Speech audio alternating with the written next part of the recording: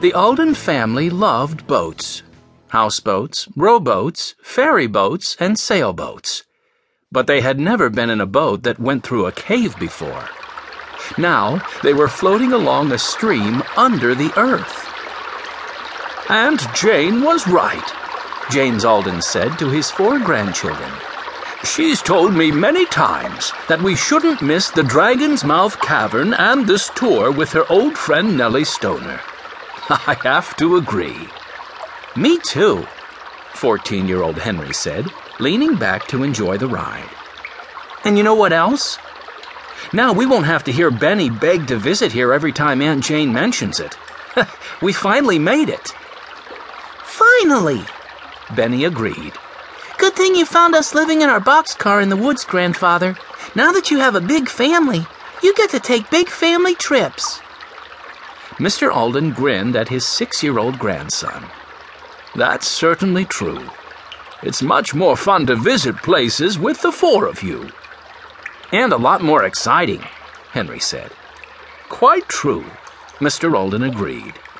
"You children always seem to get into some kind of adventure." "But we haven't had any kind of adventure on this trip," Benny complained. Violet Alden, who was 10, pulled her sweater sleeves over her chilly hands. "Hunting for rocks and crystals for the next few days will be plenty of adventure for me." The tour boat, with its many passengers, rounded a curve and glided under a limestone bridge. The Aldens sat back to listen to Nellie Stoner. "Now we are right under the natural bridge we walked over at the beginning of the tour," the cheerful old woman said to the passengers. "Doesn't it look just like a man-made bridge?" "It sure does," Benny said. He twisted his head this way and that. He wanted to get a good look at the amazing stone bridge. "How did this bridge get made anyway?" Nellie Stoner chuckled. "Our young passenger here just asked how this bridge was made," she said loudly so everyone on her tour could hear. "Can anyone tell us?"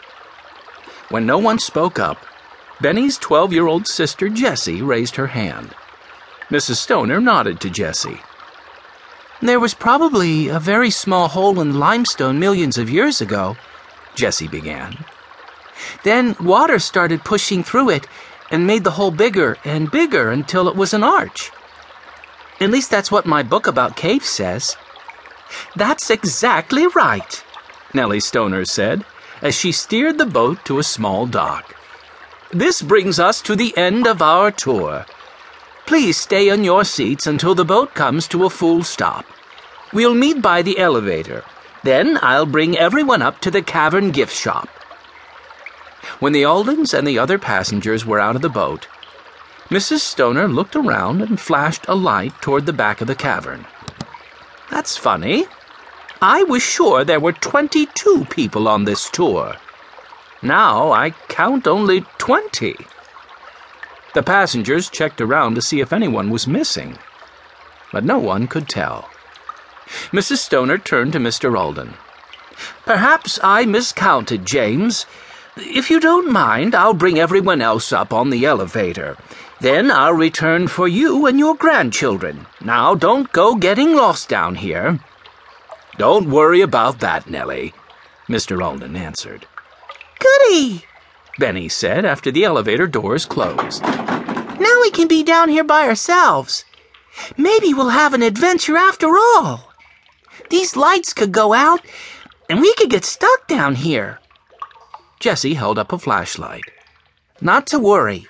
Henry and I brought along 2 of these just in case. Not that we'd need flashlights. Mrs. Stoner said the Dragon's Mouth Cavern has had electricity ever since it opened to visitors a long time ago." "I like visiting this cavern, but it's just a tour with lights and music and a boat," Henry said. "I'd like to do some real caving, where you crawl through skinny, dark spaces, and you don't always know where you're going." "You children may well find some real caves while you're out rock hunting over the next few days," Mr. Alden said. "Nellie Stoner says that many nearby caves connect to this one."